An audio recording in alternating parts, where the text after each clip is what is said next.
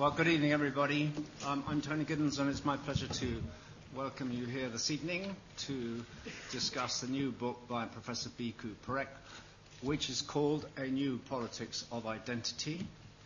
And this is a book which everyone in the audience should have. Therefore, Professor Parekh is signing copies outside of the door there for those of you who can fork out to buy one. Professor Parekh is one of the most famous writers on multiculturalism in the world and was responsible for the Parekh report a few years ago on multiculturalism in the UK.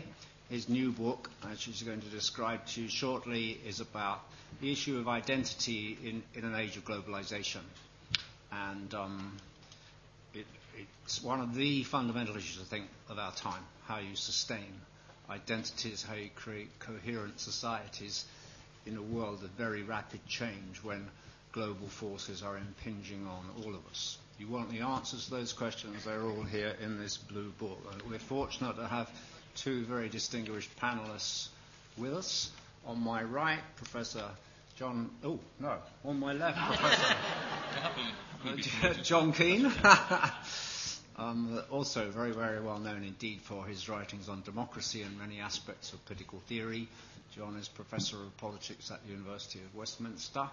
And on my right, we have the editor of Prospect magazine. I think it's true to say, David Goodhart, I think it's true to say that this is not a very intellectual country, the UK. So having made a success of an intellectual magazine is no small accomplishment for David.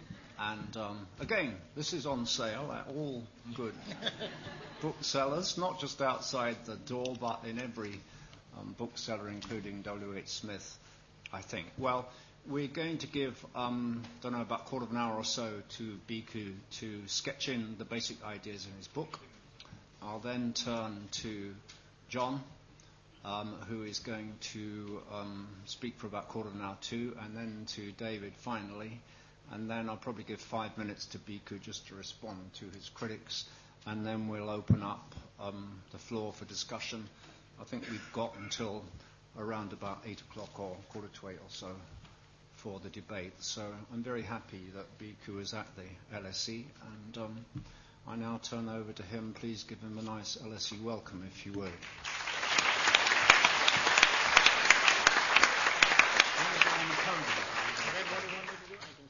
Well, it's better for the audience on the podium,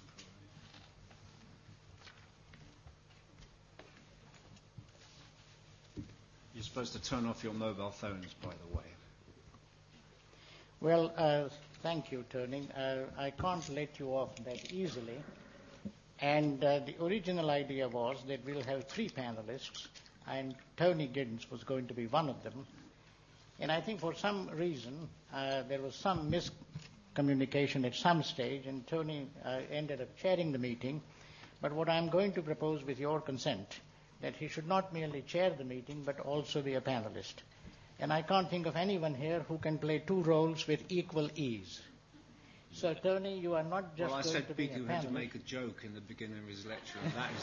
That is his joke. It's not the best one.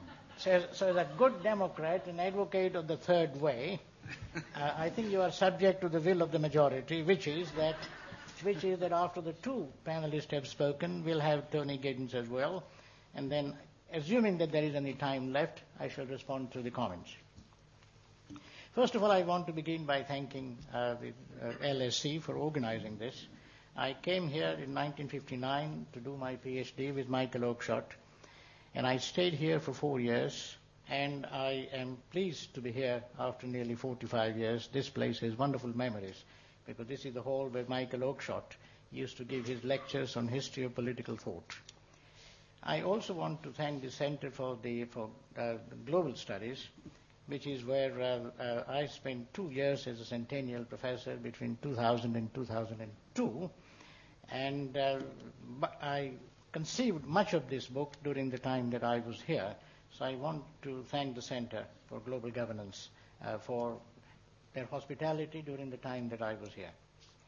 Now, basically, since not many of you might have read the book, rather than summarize it, which will take a long time, I thought what I'll do is just to indicate to you what I was doing in the book. Basically, I'm concerned to ask how globalization has impacted upon different forms and levels of identity. Individual identity, when we define ourselves as unique persons of a certain kind, or different forms of social identity such as ethnic, national, and others. And the basic form of identity, which I'll talk about in a minute, when we recognize ourselves not just as Mr. So-and-so or as belonging to a particular group, but as human beings. And how does this consciousness of being human arise in history? And how, under the impact of globalization, that consciousness of ourselves as human beings, and not simply individuals who are exhausted in particular roles, how does that consciousness arise, and how it can be mobilized if we are going to cope with the problems of globalization? I mean, that's basically what I'm trying to do in the book. Now, when we talk about identity, and as like any boring philosopher, I spent about 45 pages simply trying to explain what we mean by identity, whether it's a slogan, which became popular in the 60s, or whether it's a genuine concept. And if it is a genuine concept, what does it conceptualize? Now, the question of identity can arise in many different contexts. I might ask myself whether I'm the same person today as I was 50 years ago. Or I might ask myself, who am I in the midst of all the variety of roles that I play? Am I simply a sum of my roles? Or is there something that's me? Or I might ask myself if I am simply a stream of consciousness, changing moods, emotions, and so on, and whether there is any persistent sense which I can recognize in a Humean kind of way as me. But there is also another sense, far more important and common, in which we use the term identity, which is what defines me as this kind of person rather than some other. How do I define myself? And having defined myself in a certain way, how do I go about organizing my individual and social life? And that is the kind of question I'm asking. That identity understood in the sense of self-definition of who I am, how do I understand myself, and what it is that makes me me rather than somebody else, and what, as a result, distinguishes me from others. That is the sense of identity in which I'm interested, and that is the focus of the book. Now, the first point I make in the book, after having defined identity in this way at some length, is to say that identity is articulated at three levels. First of all, that an individual's identity as a unique person, as me rather than anybody else, what I call personal identity, where I define myself as a certain kind of person who has certain fundamental commitments, who has certain values, who has certain attitudes, a certain way of looking at the world, which defines me. There is also the second level, which I call social level, where I'm a father, a husband, a friend, a member of a particular ethnic community, belonging to a particular gender, or belonging to a particular national community. We call it social identity. And then there is what I call a human identity. Now, this is something which some people have disputed on the ground that identities have to be specific, and therefore only social identity or personal identity counts as identity. Being human is simply a fact of life, a biological fact. I dispute that. And I argue that at one level we are human beings biologically, different from non-human animals. But when we begin to define ourselves as human beings, the biological fact becomes morally significant. And you ask yourself, just as you might ask yourself, as a person who is committed to certain values, what kind of life should I live? Likewise, it is possible for us to ask, as a human being, what is the kind of life I should be living? What is the minimum below which my conduct should not fall? What is the way in which I am related to other human beings whom I recognize as human beings? And I argue that this way of understanding oneself arises only at a certain point in history and is becoming more and more relevant and needs to be activated in our times. So that's the threefold distinction between individual, social, and human identity. I spent quite a bit of time on social identity because I think it is, at one level, one of the most important. And here, it's quite common to argue that we have several social identities. The answer is, of course, we have several social identities. But are they all, or can they all be equally important? Is it not the case that we need certain organizing principles in life, and therefore, let's say, religious identity might become very important for people? Could it also not be the case that national identity tends to have a greater importance in the lives of some people? So the point I make, and I argue at some length, is to say that although we have multiple identities, we should not simply leave it at that. Because these multiple identities need to be organized, structured, related, prioritized. Without that, life can't function. I'm a father, I'm a professor, but I also happen to be, let's say, Hindu or a Buddhist or a Christian or whatever. And if my religion happens to be the source of my ultimate commitments, then that is going to shape other identities. But that raises a very important question. If my religion is that important, or my country is that important, as in the case of nationalist way of thinking, can it be the case that that particular identity trumps or subsumes or overwhelms all others? And I have an example, and which is drawn from real life. Imagine somebody who is a devout Christian, a truly religious person who wants to organize his life along Christian principles. Now, it just so happens that he also has other interests, including being a cricketer. He can be a bird enthusiast, Alfred Hitchcock fan, professor at the LSE, but he can also be lots of other things. Imagine him as a cricketer. Now, this man who's a devout Christian, he asks himself, what does it mean to be a good Christian cricketer? Because Christianity is his fundamental commitment. What does it mean to be a good father, good son, good professor, good defined in each case in Christian terms? Because that's the source of his ultimate commitment. And supposing this person therefore were to say, look, whenever I bat, I must make sure that I show the spirit of Christian caritas, love and charity, to the bowler. And if he finds that a bowler is about to, he has taken 2 wickets already, this Christian batsman say, I should surrender my wicket to this man so that he has a hat-trick.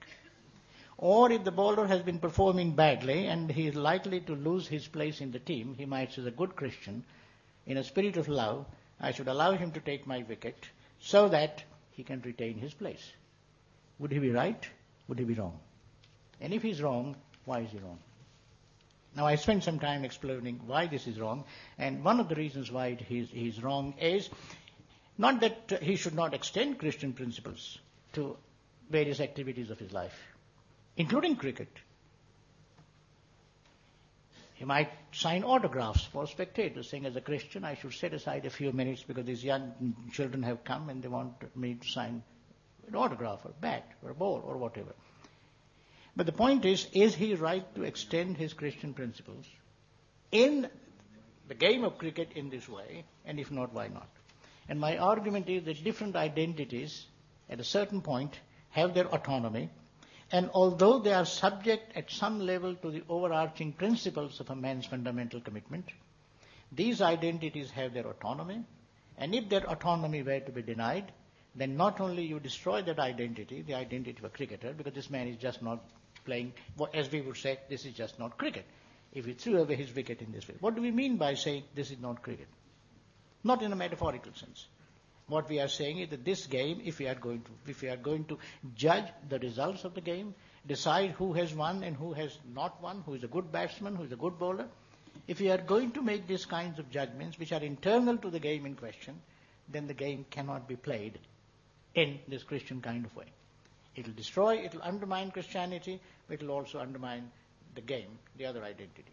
So in that sense, I think while not simply leaving it at that by saying, look, we have multiple identities, and like as if identities were a matter of credit card, we can pull out one credit card and another. It's not like that. But at the same time, it is not the case that all identities are tightly structured in such a way that one trumps all others or overwhelms or organizes all others. So this is broadly my view. And the third point, and I should stop there, is a more philosophical point where I draw upon Hegel, and to some extent Marx, but mainly Hegel, that we have multiple identities, but we also have individual identity, different kinds of social identities, and this human identity, the universal. And the question, therefore, is how is the particular related to the universal? And the general guiding thread throughout the book is the Hegelian view that all particular identities are embedded in and structured by the universal identity. And conversely, the universal identity, the human identity, doesn't float in the air. It is mediated by and realized through our national and other identities. I apply this toward the end of the book to this larger question. If we see ourselves in this globalizing world as human beings and relate to each other in the spirit of human solidarity, what happens to our national identity? Does it mean that we are no longer we are citizens of the world, as Martha Nussbaum and following Stoics has argued? Or is it simply that we are concerned with this particular community of which we happen to be citizens? My philosophical understanding of identity rules out both extremes. We are not citizens of the world, full stop, nor are we citizens of this particular country, full stop. We are both.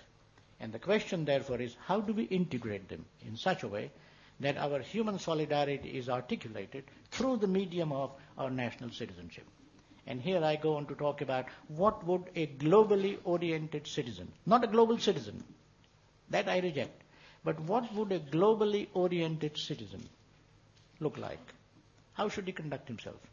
And in that context, I have a fairly detailed discussion of our obligations to other people at the economic and other levels, and therefore it involves a long discussion of global justice and where do we get the principles of global justice from. But also, in terms of justice itself, do we have obligations not only to remove poverty in other parts of the world, but also to help them enjoy decent political conditions of human life, to enabling them to create a political community where their own state might have failed or might be too weak to sustain a valuable form of life. So we need to think of obligations to other communities, not just in terms of sharing economic rewards, but also in terms of humanitarian intervention in certain cases and promotion of democracy. That raises some very large questions. Do we have an obligation to promote democracy? If we do, what do we mean by democracy in the first instance? Could it not take different forms? Could there not be Islamic democracy or Buddhist democracy? Is there only one form of it? If we agree that there is a certain way of defining democracy which is universally valid, do we have an obligation to promote it? And I argue that we do. But if we do have an obligation, do we also not have an obligation to promote the autonomy of other societies?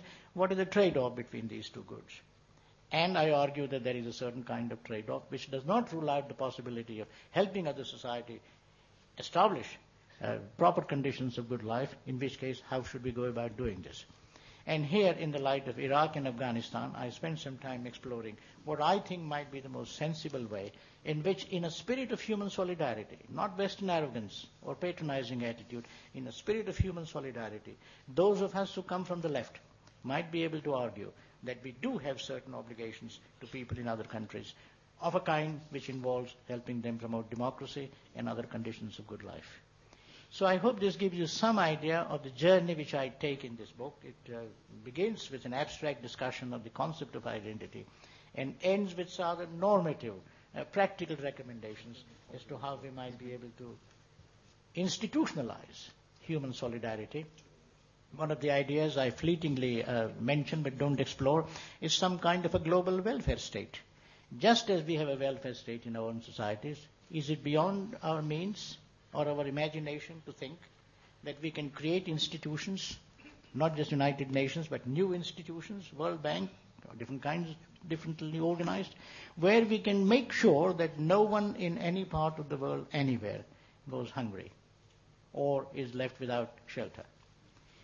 How about not just some kind of global welfare state, but also ensuring that there are certain forms of basic human rights which are available to all? And how could this be done in an emancipatory way rather than in a hegemonic way, which seems to be the case currently? Thank you.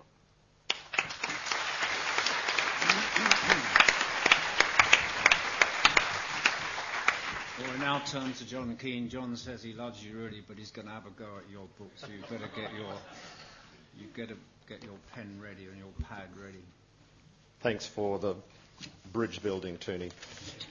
Ladies and gentlemen, as far as I'm aware, It's not very often that my good friend, colleague, and mentor for many years, Bhikhu Parekh, is likened to the famous tree of his country of birth, a giant tree that's known in English as the banyan tree. The reason might be thought obvious. Bhikhu Parekh is, of course, of modest physique, whereas the banyan tree is among the largest on earth. They're certainly larger than this room. They can reach more than 30 meters in height and 200 meters in diameter to cover an area of several hectares. But for me, the simile makes sense, especially for those of us who are familiar with Bhikhu Parekh's work, including, I think, this fabulous new book on which, despite many duties globally and in the Lords, he has worked, he tells me, for 4 hard years. It's a great book. Like the banyan tree, whose interlinked roots and branches and massive canopy often serves as a symbol of the unity that comes from diversity, Bhikhu Parekh's intellectual interests have always been broad-minded, wide and deep, laced with the generosity of public spirit and a strongly communitarian political heart that reaches out to the world. This book is no exception. The banyan is, of course, a sacred tree. Its defacement or destruction is considered a sin, so that, for example, in ancient Hindu myth, with which Bhikhu Parekh became familiar in Gujarat as a young boy, it's known as the many-footed, wish-fulfilling tree. Bhikhu Parekh's book, this work more generally, I think, and his work more generally, looks forward. It has a strong element of wishing and wish fulfillment, and I say that in the most positive sense. And finally, the banyan tree, of course, is a politically useful tree.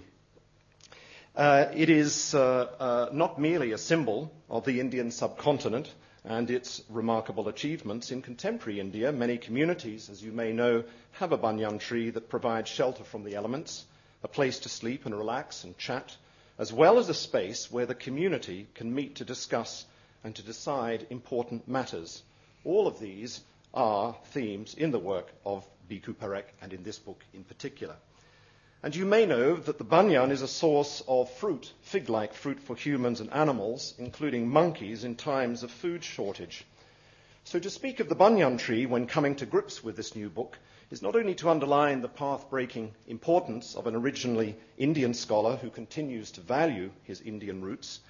Like the banyan tree with its deep roots, many trunks and tall branches that stretch not only upwards but outwards as well, this book displays a wonderful depth and span, and it serves, I think, as a wonderful model for contemporary political thinking. It also provides, I think, much room for chattering monkeys like me to swing around, to sample its fruits, and yes, cause a spot of trouble, as Tony predicted, within its branches. Let me say something briefly about the book. Its principal thesis is, like the banyan, rather ambitious. It stretches the popular category of identity, the fact of being who or what a person or thing is, to encompass the globe. Bhikhu makes a bold move against the particularist bias, as he has just explained, in much contemporary discussion of identity based, say, on ethnicity or faith or gender or nationality. Under the influence of Oakeshott, he builds on the modern philosophical fascination with communities that can protect and nurture people. I think one of the things that could be said in more detail about the book is the way in which, in a post-Christian world, in this patch of the earth, there has been now a several centuries sustained reflection on the problem of how to reintegrate broken communities.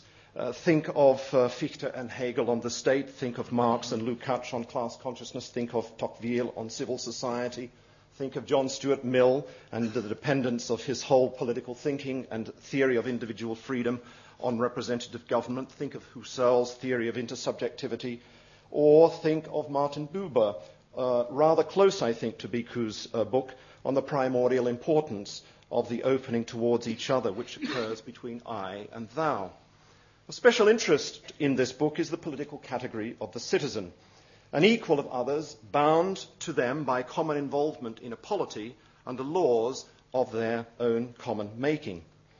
Bhikhu Parekh wants to say that the well-established category of citizen of a state contains within it a strong implication. This is an unusual argument, I think, because citizenship is so often bound up with the particularist identity of a territorial state. And it has, until I think the advent of the concept of European citizenship, been wholly dominant.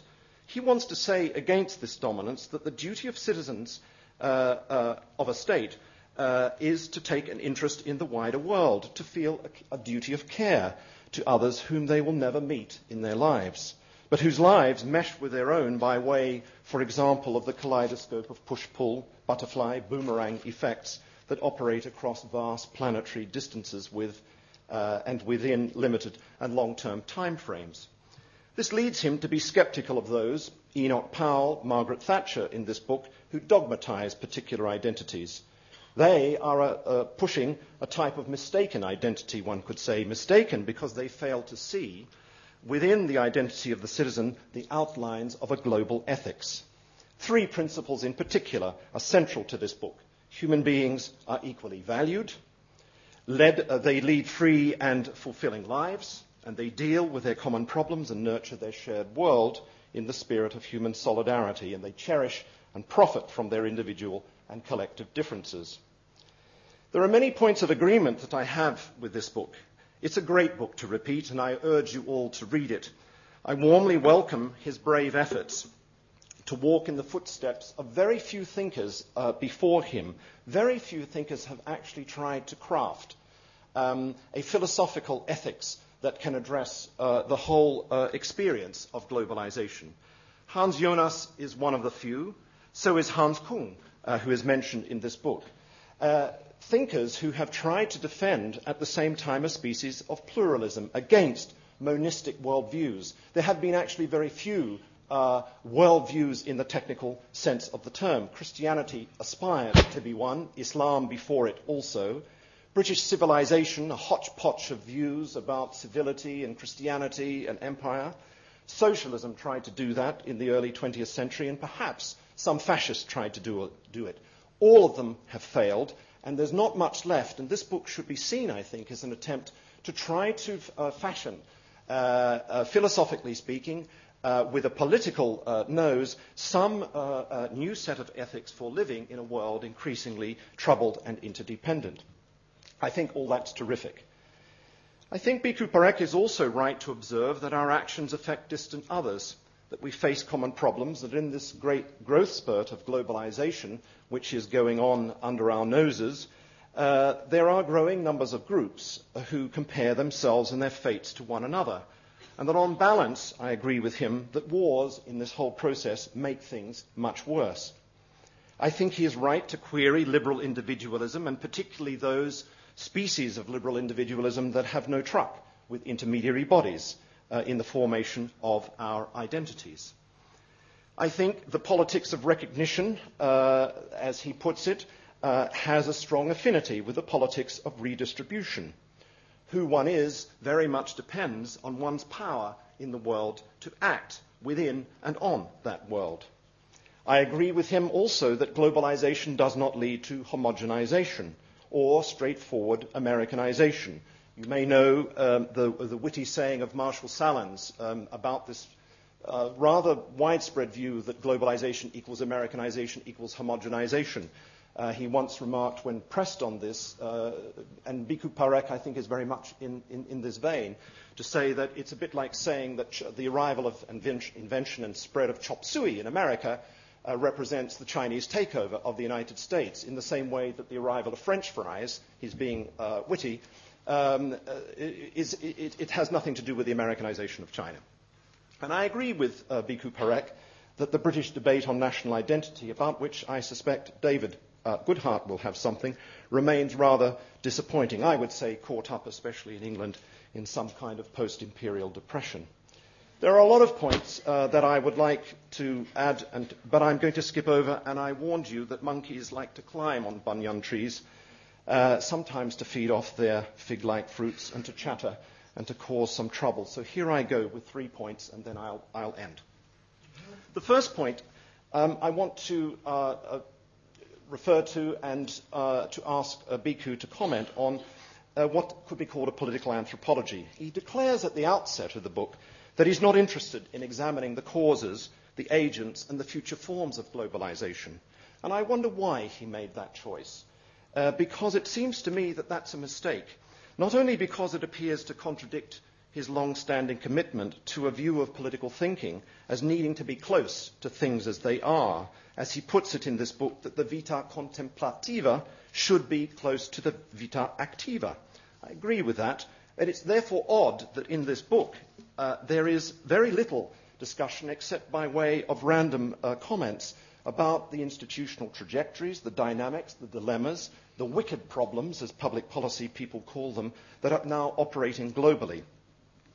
And the consequence is, I think, a strange and unintended consequence in the empirical dimensions of the book, which is that I think there is a strange unintended bias towards the territorial state, a certain bipolarity that runs through the book. You will find there are passages where he refers to the state, the territorial state, and humanity, as if there's nothing in between.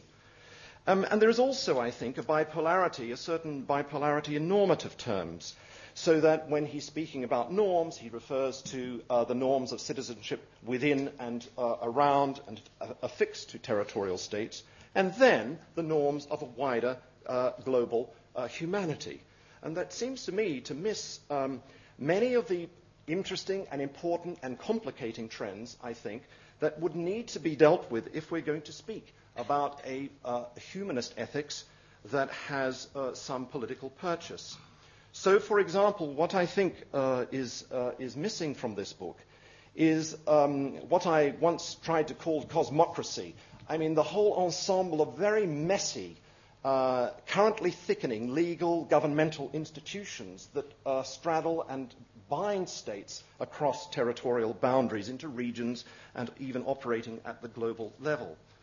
Missing, too, is a global civil society. It's deeply implied in this book, but I think it would help as a category to make sense of what Bhikhu Parekh is up to. And I think the emergence of global publics and whole areas of life as well, uncivil war zones, where nothing like humanity exists in any straightforward sense. Well, these are themes, I think, that are rather underdeveloped, and I would say that it would be good for Bhikhu to say something briefly tonight about some of these institutions. For example, the invention since 1945 of a whole new cluster of power monitoring institutions that operate across borders and that help his case. Summits, truth and reconciliation tribunals, criminal courts, peer review panels, open methods of coordination, the first signs of regional parliaments. I mean, these are all assisting, so to say, Bhikhu's view. You draw to a close. I'm going to try to, yes. Second point, and I'm going to do a big, very large monkey jump across my banyan tree, and I'd like to say something briefly about humanity. At the risk of sounding a misanthrope, I would say that talk of the human race as a whole, or our shared humanity, is probably premature. I agree that talk of the human is spreading, and one of the curious developments of our time, I think, is that political commitment to human rights grows as philosophical commitment to those rights wanes. It's a very odd development. There seems to be a lack of philosophical confidence in the category, and yet politically it gains ground. I would say that there is a temptation in this book to lapse into ontology. Human beings are the bedrock, the supporting layer of particular, more local identities. But Bhikhu Parekh in this book sometimes moves away from that ontological view, rightly in my view, in the face of obvious violations and violators of human identity. Think of Daniel Plainview and Daniel Day-Lewis's In There Will Be Blood. What kind of human being is that character who loves oil and power and is a rotten scoundrel? This leads Bhikhu to rest upon the argument that actually human identity is created, fashioned politically. And yet one would want, I think, that political anthropology to help to explain this. And then there are times in the book, it seems to me, where there is something of a Gnosticism at work. The presumption that particular solidarities, local solidarities, mesh unproblematically with a global identity. I think I would like to hear why that's the case and whether, in fact, that's what Bhikhu is thinking. Last comment, if I may. I want to say something about anthropocentrism. It's pretty obvious, I think striking, by its absence from this book is the neglect of the biosphere. I say that strongly because in the book there are references to green politics. But it does seem to me that one of the things that needs to be said is that there is, I think, in all defences of human identity, the great danger of what David Ehrenfeld called some 25 years ago, the arrogance of humanism. A human chauvinism, the presumption that humans are the crown of creation, the culmination of evolution, and the only morally considerable beings entitled to a permanent place under the sun.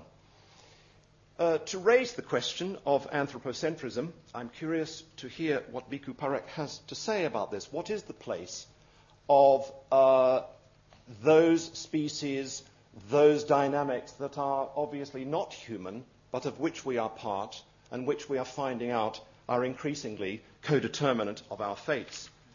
It's not fair to say that to raise the question of anthropocentrism is to lapse into some kind of misanthropy, of the kind that, for example, John Gray, it seems to me, has done. And you don't have to buy Peter Singer's view that the shrimp is a sentient being and the oyster is not. But it does seem to me that the whole politics of advocating the interests, the concerns, the dynamics of the biosphere is obviously very important to build in to this theory of global ethics. And it seems to me that it is mainly absent from this book. One could put it like this as a final remark. I think going on under our noses is a very long and great transformation. It never happened before in the history of democracy, which is the extension, metaphorically speaking, of the vote to nature. Bhikhu, in the final pages of the book, discusses democracy promotion. It seems to me this is one of the very fundamental and really, as Hegel would say, historical trends of our time. Whether the question is whether there can be something like an enfranchisement by proxy of a new constituency, the biosphere itself. Well, great books like Big Banyan Trees attract little creatures that sometimes overstay their welcome, so I better get off this podium before I'm thrown out. Thank you very much.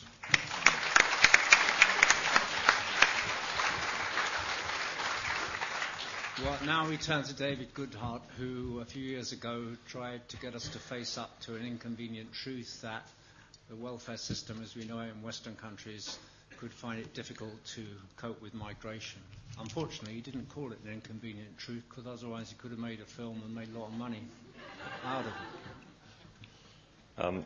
Well, thank you very much. As an expression of human solidarity with all of you here, and with John Keane, I'm going to sacrifice 5 minutes of my time so that you will have more time to ask questions. I'm not actually going to touch on the solidarity versus diversity thesis directly, although perhaps we could come back to that. Bhikhu does touch on it in the book, which I greatly enjoyed and learnt a lot from. Bhikhu is someone who I've found very tolerant of my, I think he privately believes, slightly eccentric views, but over the last 3 or 4 years, he and I have kept up a regular dialogue, and that I thank you very much for. Bhikhu is a great diplomat, and I think if the book has a fault, it is perhaps that it is a bit, on the one hand, on the other hand, everything is rather balanced out, and every point gets a look in. Having said that, it pretty firmly between the lines, to the extent that it's a political book, and it is a very political book, it is between the lines a very strong defence of a liberal British multiculturalism, I would say, and Bhikhu argues that it works. It's working pretty well. I would take issue with that. I think there are a lot of problems, both in practice and in theory, with the way that British multiculturalism is is unfolding. And I think there is, pretty generally acknowledged, there is a great deal more confusion these days about multiculturalism, about mass immigration, than there would have been 15 or 20 years ago. And some of those confusions one can see in the responses of the Labour government, indeed of all politicians, of all main parties. I think there is justifiable anxiety about separation, about the erosion of common culture. And I do think that some of the main standard sort of critiques of multiculturalism remain often unanswered. I mean, the two most obvious ones being the conflict between liberalism and group rights. This is often dismissed as just a matter of theory, and that obviously liberalism, whether it's to do with freedom of speech or women's rights, must in a country like Britain take preference. But that isn't always the view of some people in this country. I think the other and perhaps more less straightforward critique of multiculturalism is the one that has been argued by Eric Kaufmann, amongst others, is that in practice, multiculturalism, meaning the positive expression of ethnic identities, the encouragement, indeed, in the expression of ethnic identities, the importance of ethnic identities to individual identities, that belief has been applied very asymmetrically. But where are the majorities in this story? There is, I think, a problem here. How minority identities and majority identities rub up against each other is something that there aren't self-evident answers to when they conflict. And I think, generally speaking, the approach that's been taken by liberal politics has been to say that majorities, sort of by definition, don't really need ethnic identities, or their ethnic identities are already happily satisfied by existing political arrangements. Well, I'm not sure that is true any longer. It seems to me that we never really had a sort of a theory of multiculturalism in the way that the French or the Canadians had.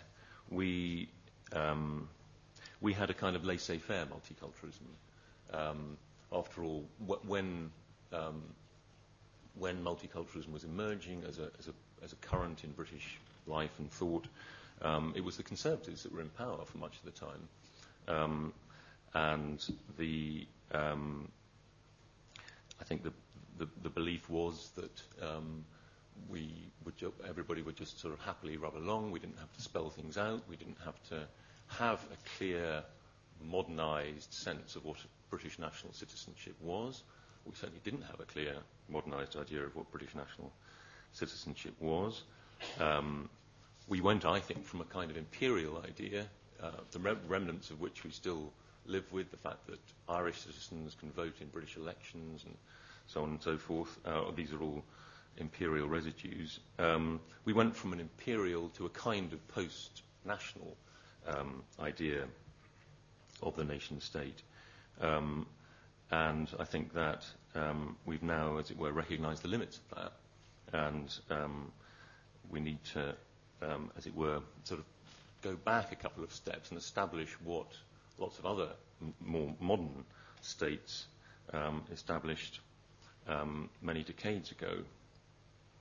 I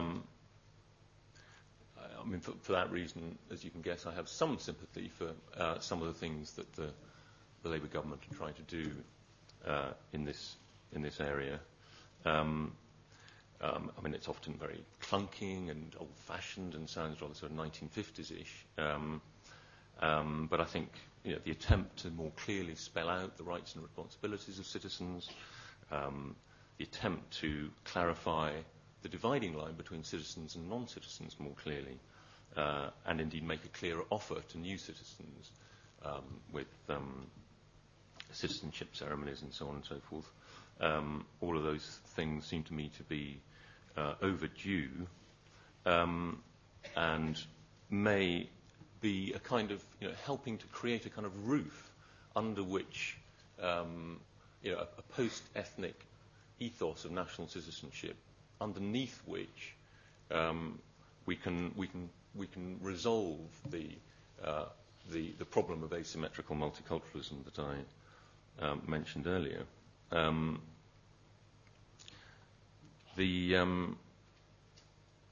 Because it seems to me that the real crunch in this argument is about citizenship interests. Whose interests is the nation state serving, if not all British citizens? I mean, that is the point of the nation state.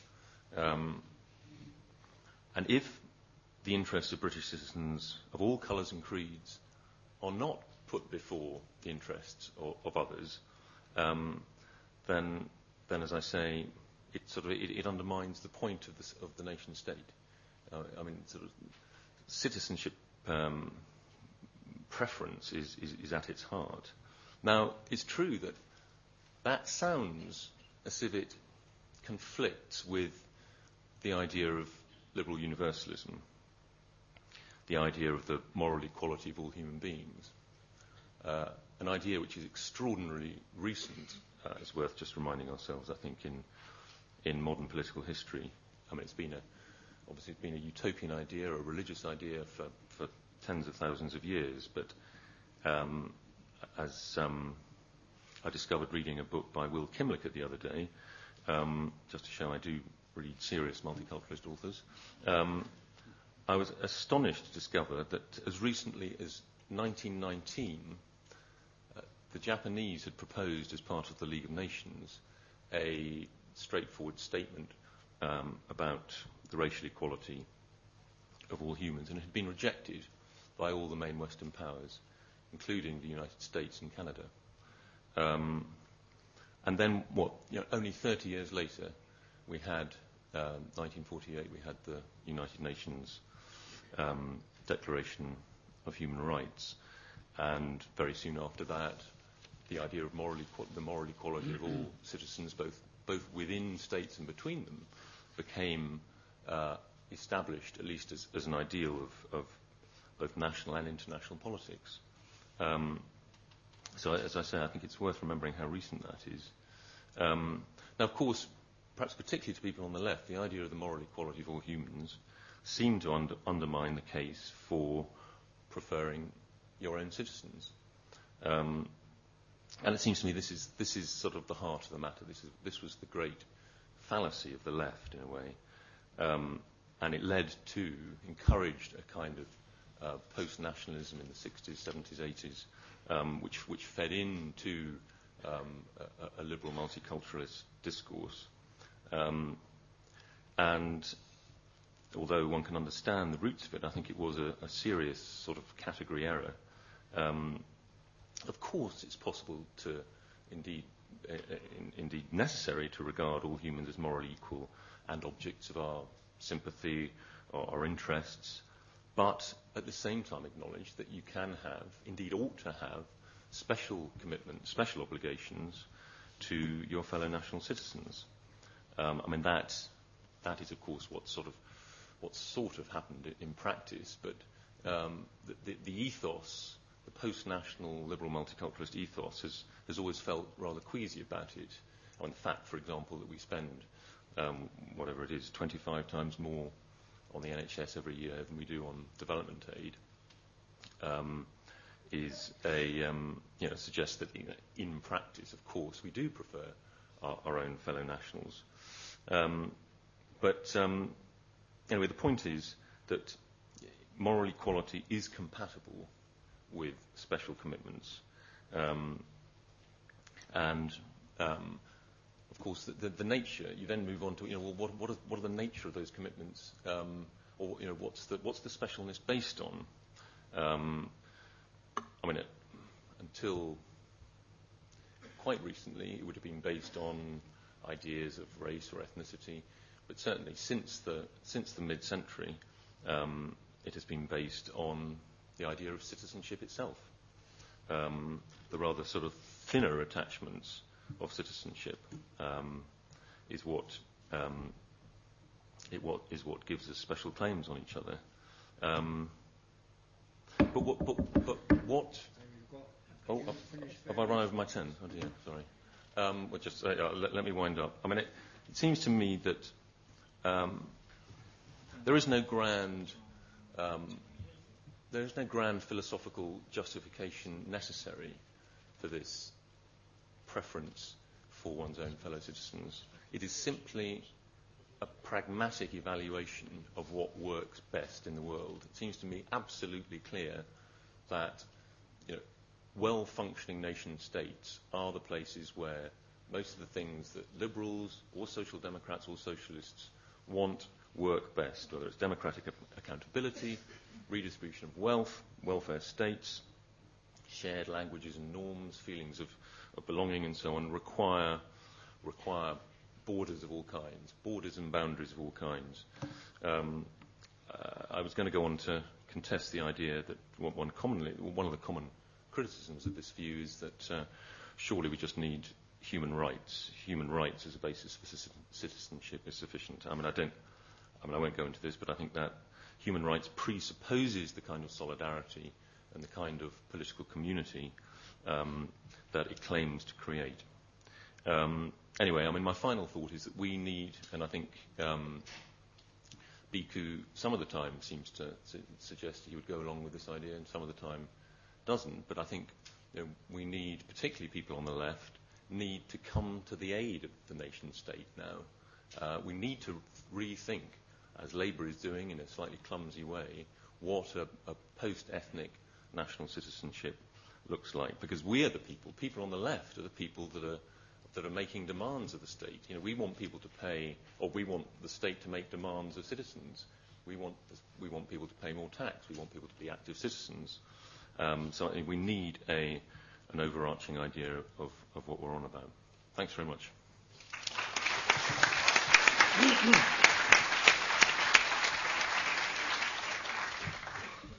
Well, ladies and gentlemen, since time is getting on, I'm going to turn directly to the audience and then maybe get Bhikhu to respond at the very end, because time is running out a bit. We've got a certain amount of time for questions. I thought I've never chaired a lecture at the LSE before, and so they gave me these instructions, and I thought I'd read this out. This is quite funny. At the start of a Q&A session, it is recommended that the chair reminds those wishing to ask a question, and then it's got it in bold letters, to ask a question rather than deliver their own lecture. And it is not uncommon for questioners to ramble on. So with that reminder, I invite comments and questions. I think there should be roving mic, presumably downstairs and upstairs. There's one here. Who would like to begin? A couple of people at the top there. Could you wait for a mic to come across to you? You're holding a piece of paper. It says questioners are asked not to give their own lecture. Right. I discard it. Well, yes, a wonderful presentation, no doubt. But the idea of autonomy of identity, yes, it does solve certain problems. It gives basis for multiculturalism, and it what you call gets over some of the serious problems that may what you call work against the unity of communities. But how do you reconcile this idea with your other project, other dear project of the universal human rights, the universality of man, the human identity? So, do you see any contradiction between the idea of the autonomy of identity and the universality of humanity? Thank you. Thank you. Could we have the other person just near you, please? Hi. I was just wondering what you think the role of identity is in attitudes towards foreign aid from a cross-national sort of perspective, and also if you think that what you think about the notion that identity is a top-down, comes from the state essentially, that the state's role determines people's identity as global citizens? Thank you. Could we just take one more maybe from down here, and then I'll ask Bhikhu to respond. Please, you, sir, in the middle there. Just in the middle there. Can I ask you to hold the mic sort of fairly close to your... Thank you. Could I ask David, I was going to say David Goodhart in particular, but everybody, if they wish to comment, what should be the criteria of inclusion in that post-ethnic national citizenship? Who should be allowed in, and that might involve policies of migration as well. Thanks. Thank you. Bhikhu, would you like to respond to those three questions? Does your instruction sheet have anything to say about how the speaker should answer the questions? My instruction I says... can reveal a secret to you. It says These if the notes, speaker cannot respond, turn to one of the respondents to say something. and I can match it with another. These instructions were written when Lord Giddens was the director of the London School of Economics. No, they bloody well weren't. We didn't. It wasn't so bureaucratic in my day. Look, I think first question relates largely to what David Goodhart was saying, and that is the possible conflict between universalism and particularism. The kind of commitment one has to human beings everywhere, what I derive from the principle of equal human worth, and what I call the ethics of human solidarity.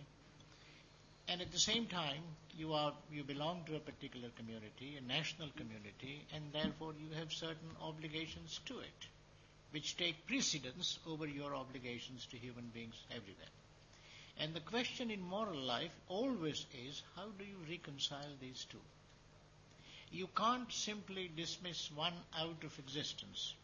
And I have a chapter which gives me a lot of trouble, but I'm reasonably satisfied as I read it. Chapter called Tension Between Impartiality and Partiality. As a father, I'm naturally committed to my children, and I want to give them the best start in life. At the same time, as a moral being, I have certain commitments to others, and therefore may not squander all my wealth or give all my time to my children. How does one combine the two?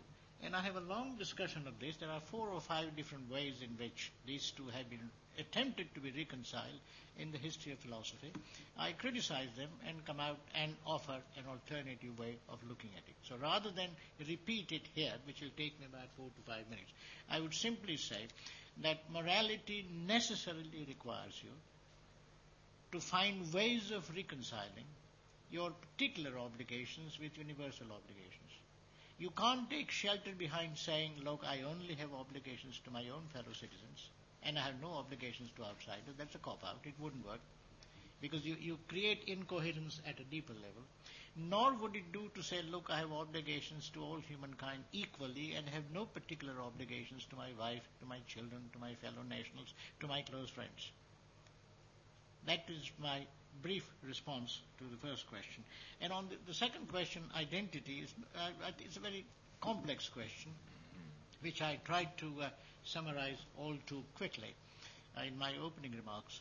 You see, no identity can be defined in isolation. When I define myself as a certain kind of human being, I always do that, A, in the light of the range of choices available to me in my society. For example, there is the institution of marriage. Therefore, it's possible for me to choose the identity of a husband or a wife or a whatever. If there was no institution of marriage, that identity simply would not be open to me. So the first point is, identity is always structured by the range of choices available to you in your society and the way in which these choices are defined and given different degrees of significance. Second point I make in the book, and which I think relates to the question you're asking, no identity can be articulated in a political vacuum. if the rest of society defines me in no other way than as a Jew or as an Indian or a Hindu or as a black man, I simply have no choice. Although it's open to me to say, look, this identity of being an Indian or a Hindu or whatever doesn't mean anything to me. I define myself as a professor or as a human being or whatever. That is just not open to me, because that kind of definition has no space in the way in which the society is structured. In South Africa, for example, where racism was everywhere, and wherever you went, you were defined in terms of your race. That was the only identity that was available to you. In principle, other identities were available to you, but in practice, they meant nothing. In Nazi Germany, the point that Hannah Arendt makes, if you are defined as a Jew, you stand up as a Jew. So, it's not a question of top-down. I mean, identity is always is a dialectical construct articulated in the course of the way you define yourself in the context of the politics and cultural practices of your society. And on the third question, I would leave it to David. Citizenship. Right. About what the implications of that for immigration politics are. Is that right? Well, I mean, I think it would be a sort of Canadian model. You judge your immigration policy on the basis of the extent that you can calculate it, the interests of your existing citizens. So that would tend to bias towards higher skilled people who are easier to integrate, which is what the Canadians have done. Obviously, that one would leave the door open to legitimate refugee claims and so on and so forth. But I mean, I think we had a very laissez-faire policy. It was to do with empire and Commonwealth and so on. It was not based on any sort of rational calculation of the best interest of existing citizens, and still isn't, as far as I can see. Well, do you think that people should be allowed to become citizens early on, or should they be made to wait, because there's quite a lot of difference in different practice between different countries on that issue? I think people should more or less have to become citizens. I mean, at the moment we're in the funny position where the thing that people really want is the permanent right of residence, which is not citizenship. And because we're actually raising the hurdles slightly, we're making it slightly harder for people. You've got to do language tests and citizenship tests and so on. Not if you're rich. Surely you still do the language tests. I mean, you can come and live here as a non-dom, but to become a citizen. Tax. God, he's becoming all lefty now, isn't he? No, I mean, I think we need more incentives for people to become citizens. I mean, we're actually making it harder, not easier. I think language tests and citizenship tests are a good idea. I'm not saying we should scrap those, but I think it should be harder to be a denizen. The technical term for someone who lives permanently in a country but isn't a citizen. We're going to have more and more denizens in this country, which is, I think, not a healthy thing. We'll take some more questions at this point. Anybody else? Well, everyone seems to be up at the top there, wants to ask questions. Please go ahead, the two people up there. Can I ask you to speak properly in the microphone, otherwise it's not so easy to hear down here. Failed test. What does it say in your notes then, Tony? Well, you could try shouting if the microphone's backed up. Elvis has left the building. That's good. My question is about the ethical status of identity as it plays a role in the argument, the conclusion of which is global redistribution to feed the hungry, as he suggested. Is the value of identity something of intrinsic value? So the purpose of this global redistribution is to save, protect, further intrinsically valuable identities, be they personal, social, or human?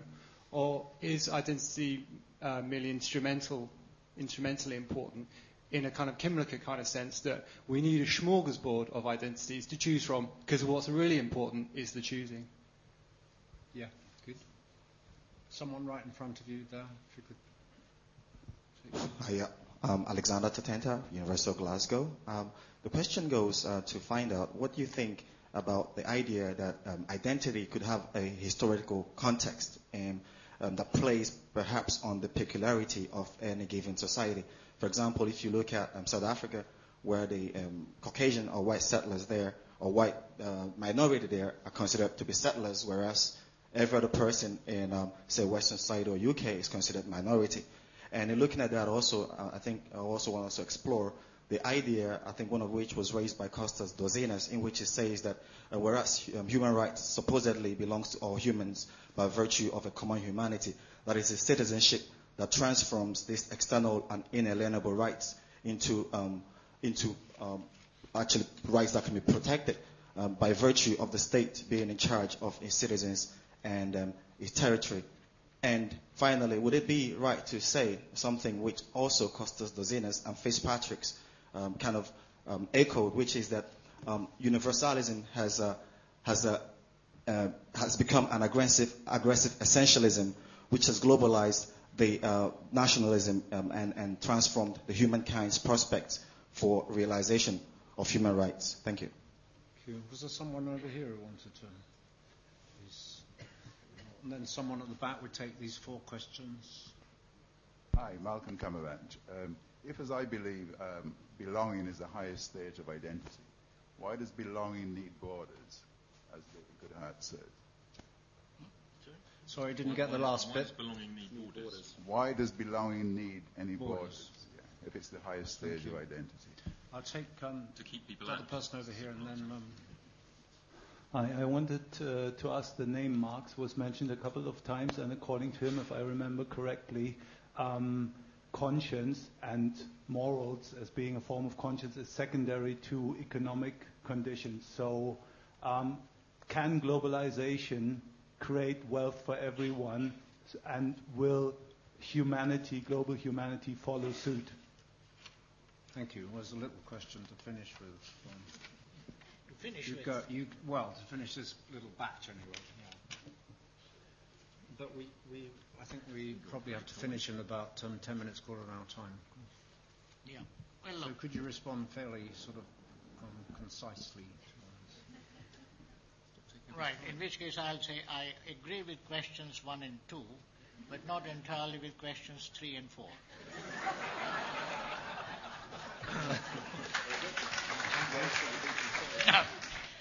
Well, I fell into that trap, didn't I? Maybe you better elaborate a bit. I think, to be absolutely fair, you have been very kind. It goes to show how close we are, 4 of us here are.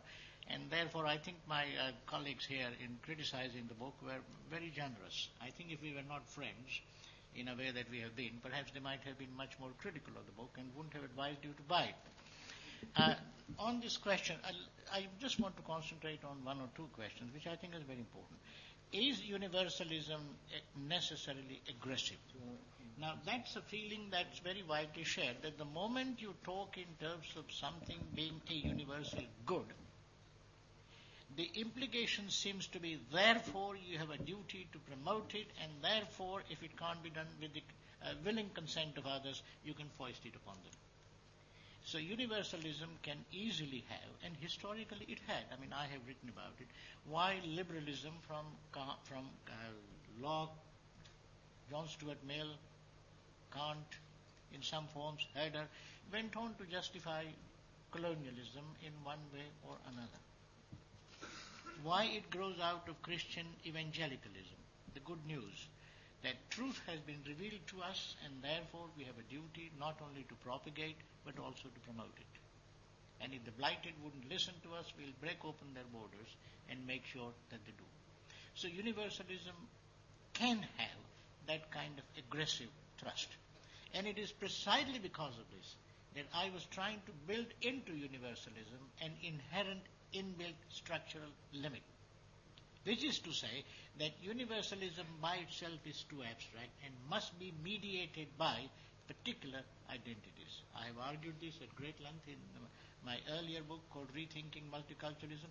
I do it here in the last chapter on democracy. And I think on this other question of why do we need borders, I mean, here I might very slightly disagree with what David was saying. In terms of immigration, if my view of human solidarity were to be followed through, I would see immigration as a more complex process. David is absolutely right. There is a particular political community we have certain obligations to it, and its identity up to a point and its coherence must be sustained. And that means outsiders can't simply come in and make a mess of that way of life. I mean, that much I recognize. So you can't have completely open borders. But at the same time, given the principle of human solidarity, is it the case that just because we are rich and others want to come, we should plunder their brains and we should open our doors and take only the most talented? What about the poor? What about the talented people who are bound? I mean, they want to get out of the country because the country is in a mess. And I can say this even in the context of India. I mean, things have changed now. Not many people want to come anyway, but nevertheless, highly skilled manpower. I mean, lots of Indians came here with the result that there are areas where India is short of skilled manpower.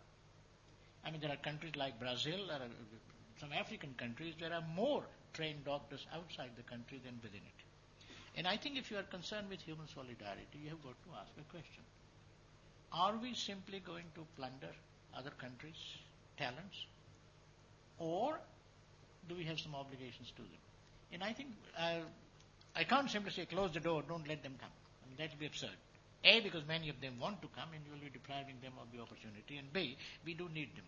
And therefore I suggest one or two ideas, which is, I mean, if you are going to attract highly talented software engineers or doctors, you should do two things. A, you must make sure that those countries are suitably rewarded. Not by giving them money, because that will go into the pockets of the corrupt politicians, but by setting up appropriate educational institutions in those countries. And secondly, making sure that in your own universities you are able to offer scholarships and other things for students coming in from those countries. What we are now doing is we not only charge them more than we used to, but we also take away all the talented people. So I would want, therefore, to find some way of balancing our own requirements with our obligations to the rest of mankind. And that's broadly my answer. Yeah. John, do you want to comment on that? Well, I have a lot of things to say, but I overstayed my welcome first time round, so I'd better not do it again. I think two things. First of all, we're living through times that have some resemblances, I would say, to the last great growth spurt of globalization, which roughly happened between 1875 and 1930. And one of the parallels, never mind anarchy of markets, never mind rearmament, but one of the parallels that I see is the fascination with and attempts to restore nation-state integrity. White Australia policy and so on were phenomena of the 1890s, and I think that I can detect in this country, with the talk of Britishness, I mean, some attempted revival of that. And it's in that context that does seem to me that one of the really important things about this book, probably it doesn't push it far enough, but that's what every great book does, is to raise the question, why is it that belonging needs borders? That is, what can be said positively about diversities of identities that actually straddle borders? Now, choice is the most common answer. It's a good thing to have choice, because actually I don't see identity in an easy triangle as you do. I wish it were so simple. Dialectics, trialectics, if only life were like that. Multilectics, perhaps. I mean, we're all pretty richly conflicted, and a good life actually is richly conflicted.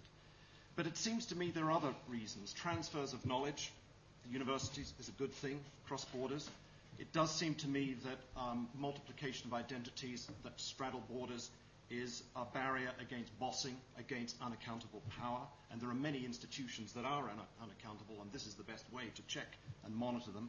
There are political economy reasons. I think these are all suggestions about what needs to be said in defense, I think, of your thesis about the dovetailing, the meshing between citizenship and global identities. Political economy reasons, biomonitoring, and one could go on. That's one comment. The other is that to David, it does seem to me that it's worth pointing out that constitutionally speaking, we are now part of the European Union and have been for a long time. And quite recently, our Prime Minister scalped off, I think that's the right word, and signed in camera the Treaty of Lisbon, which, as you may know, consolidates a now 35-year trend towards the definition in practice of European citizenship. I'm a European citizen. I think we all are European citizens on this podium, and probably many of you are. And it does seem to me that the book doesn't really develop this, but it does seem to me, whatever you think about Europe and whether it's a new empire and blah, blah, blah, it does seem to me something new happened here in the last generation, which is the construction of a new understanding of citizenship that does several things for the first time. It guarantees the right of national identity, but breaks national identity from citizenship. You know that European citizenship is derivative. You have to have a British passport. You have to be a British citizen in order to be a European citizen. But the sum total of this is to actually rupture, I would say for the first time ever, national identity in principle, and a plurality of national identities with citizenship. It's unusual because no welfare state came along with the concept of the ideal and the institutionalization of the European citizen, driven by the European Court of Justice, and that's one of the lingering problems. I mean, how shall there be a cultivation of solidarities, greater equality within Europe? It's interesting as well as a concept because it breaks the link historically between men on horseback and citizenship. Citizenship is a foul concept seen in terms of arms and masculinity. That has to be said. You don't say much about it in this book. The ideal, the constitutional ideal of a European citizen actually breaks both of those. One is entitled now to have citizenship without having to serve military service, and that has enabled women, as of right, to have their citizenship. It does seem to me that this trend, which is half a generation old, is pretty important. And I think any discussion of citizenship needs to incorporate it, because it ought to change the way we think about citizenship. I do not think it's just simply a question of repeating the point without any philosophical justification that national territorial state citizenship is the anchor of our identity. I think that's simply empirically not so. And if I'm right, it might help Bhikhu Parekh's argument because it suggests that actually one of the longer-term knock-on effects of the construction of European citizenship is that it does make us think about our obligations in the world. And it is an unusual project because unlike the Americans, last sentence, who had their 1776, a great moment of triumph where citizenship is born and modernity is theirs, our citizenship that has been defined in terms of European citizenship is based on tragedy, on disaster, on 2 global wars, on barbed wire, on concentration camps. And it does seem to me that built into the conception of European citizenship is both a solution to the problem of territorial state rivalry, which tore Europe to pieces in that interwar period, but also something positive, pointing towards the vision, I think, of a globally, I've forgotten the phrase, globally orientated citizenship. Thank you. GOP, we could serve.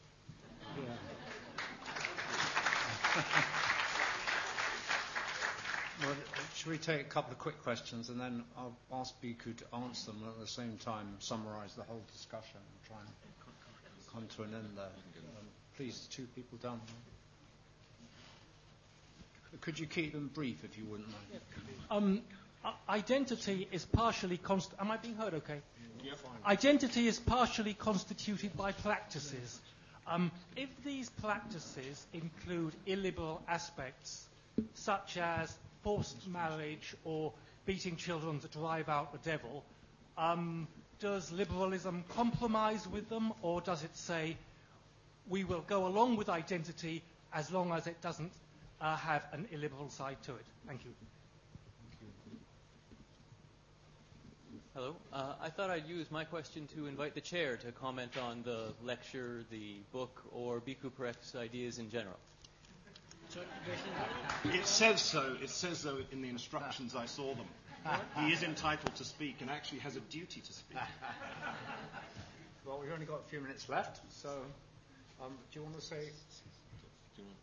Give your question to somebody. Well, we can't. There's not enough time to take everybody, so I do apologise for those. It's just a question really about linking really some concerns about the state and the status of the state, and I think sort of David's slightly over clammy embrace of the kind of public good with the state, and to look backward and talk about talking about Hannah Arendt and the right to have rights, and part of the problem was the state is the only thing that can enforce those human rights, yet at the same time it's a body that can also take them away.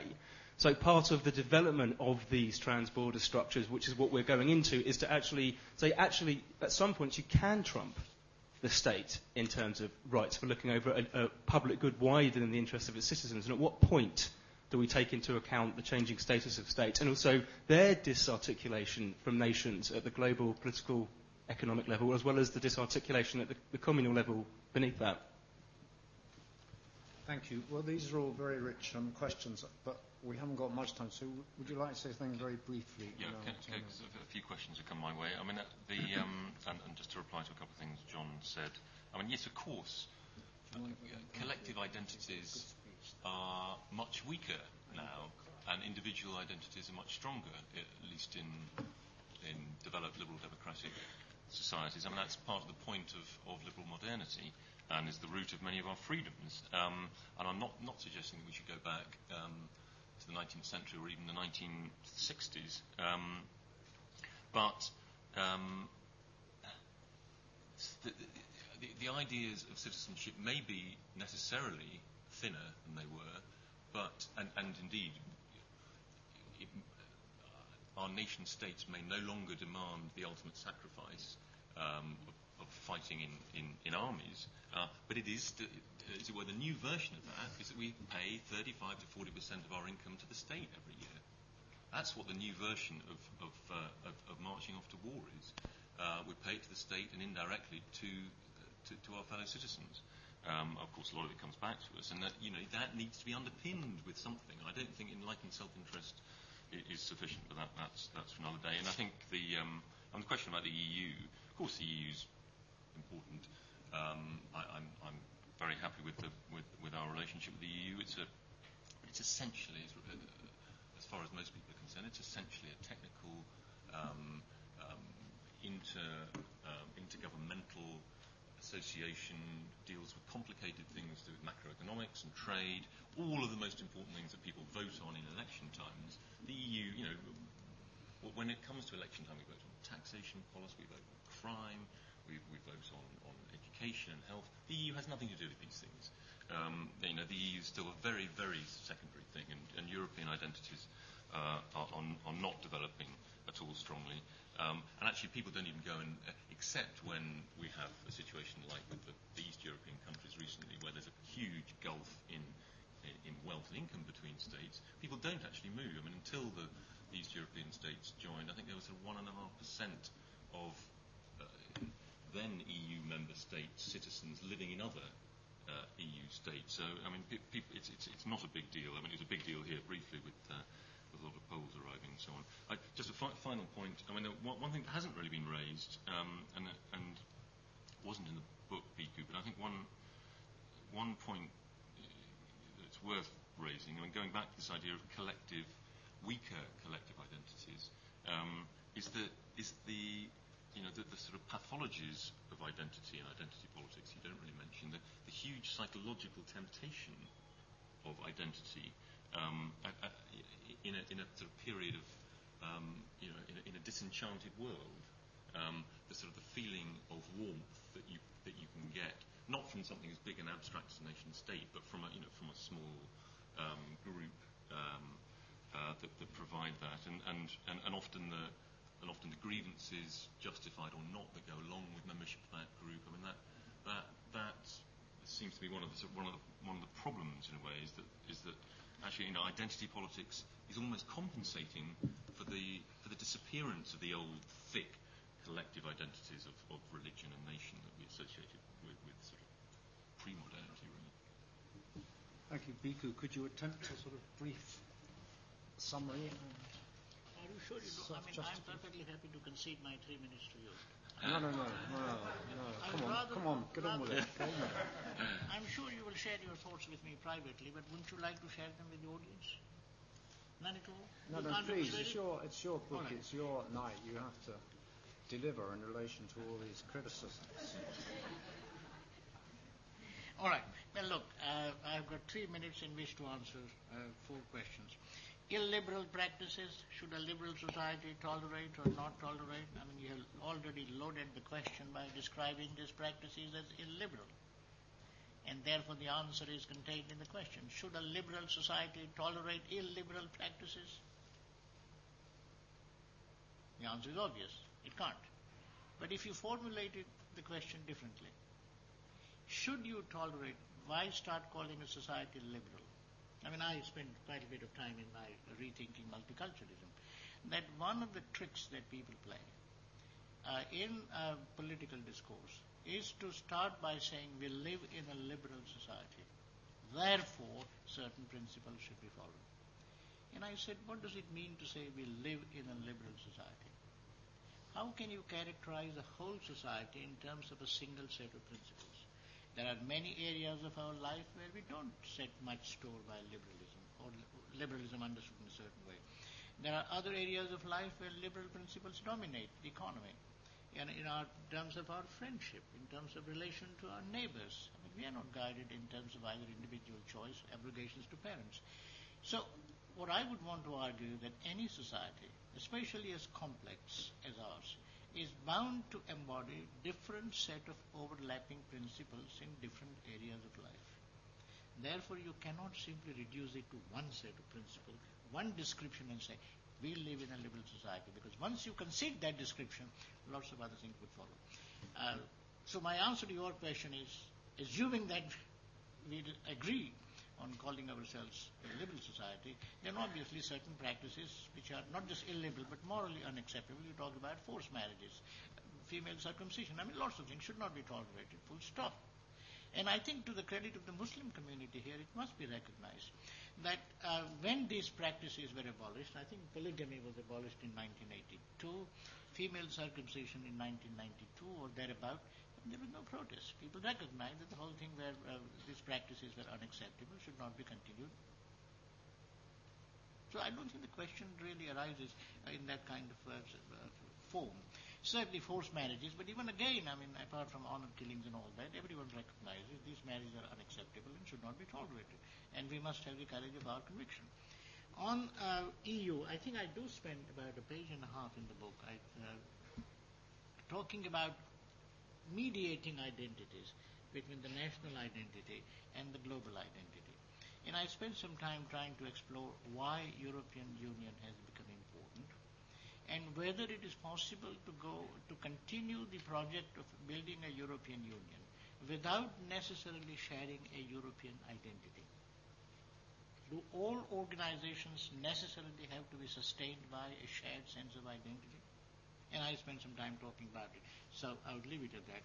On the third question of which David had raised, which I didn't have time to answer in the comments that both you and John made, I think my own concern in this book, as in the earlier one, is if you look at the way in which the nation state has developed. You see, in the 17th century, we begin to see the rise of the modern state, purely political institution. Around the late 18th and early 19th century, people begin to ask certain kinds of questions as to how to sustain the state, whether it should have a common identity, common culture, and so on, and you begin to combine it with nation. And it's not until the middle of the 19th century that we begin to see the idea of the nation state, where state is engaged in the process of creating a common culture which all its citizens must absorb. I want to argue that we have now reached a point where, and we got into trouble for using that phrase, but I borrow it from Habermas, where what we need is not so much a post-ethnic state, of course we do, but what we need is a post-national state. Is it possible to organize a state which is open, which recognizes that it is not possible for it to share a substantive common culture? You see, there is very important distinction to be made between a set of principles upon which we should agree. Let's say a certain body of human rights, certain basic principles of democracy, mutual respect. A minimum morality, political morality, is necessary in order to hold a community together. When people talk about common culture, they want to go further than this. Not just a set of moral principles, but a common culture. And here the assumption seems to be that there must be a certain broadly shared view of what human life is about, how we relate to each other, and so on. And I want to suggest that in our kind of society, which is open to external influences, where individuals form different views of what it is to lead a good life, a common substantive culture is no longer available to us. I thought in Britain, Mrs. Thatcher's was the last attempt to create, or at least to impose, to define a certain kind of common national culture, and that immediately led to a number of predictable things. Education is the vehicle through which you communicate, transmit that culture, and therefore she went for education. Education has to have a certain kind of curriculum, and therefore a certain kind of curriculum was imposed upon schools. Common culture would require a certain kind of substantive view of national identity, and we are still living in the shadow of it when Gordon Brown talks about Britishness and other things. I am very concerned, just as David is, and I share this with him profoundly, in spite of our different languages in which we might address the question. We do need some kind of social cohesion, or if you like, some kind of political unity in a society. I would see that in terms of a shared body of certain moral, politically moral principles and values, rather than a shared culture. Now, if you do that, then you are already thinking about a post-national state. Not a state whose unity is derived from the unity of the nation. A state where the unity is derived from common subscription to a set of public institutions. I think I should stop there. And David's point is absolutely right. The last point, which is in a globalizing world, people feel lost. They want to ask themselves, who are we, where do I belong?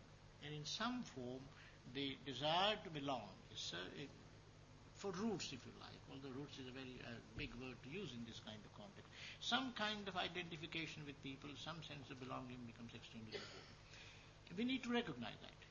So globalization, again, this is my idea of a Hegelian mediated identity, recognizing the need for belonging, but at the same time grounding it in the inescapable situation of openness to other cultures and internal differences. Therefore, I think if we ignore the larger context in which the belonging takes place, we are in danger that it might become inward-looking and narrow. The question, therefore, is how do you sustain these narrower identities without letting them become too inward-looking or, as they would say, pathological? And that, I thought, was what I was attempting to do, at least sketch it in the book. Well, I'd like to thank you, the audience, for making this a very successful occasion. I think you would agree. Really terrific discussion. So please give a vote of thanks to our panel.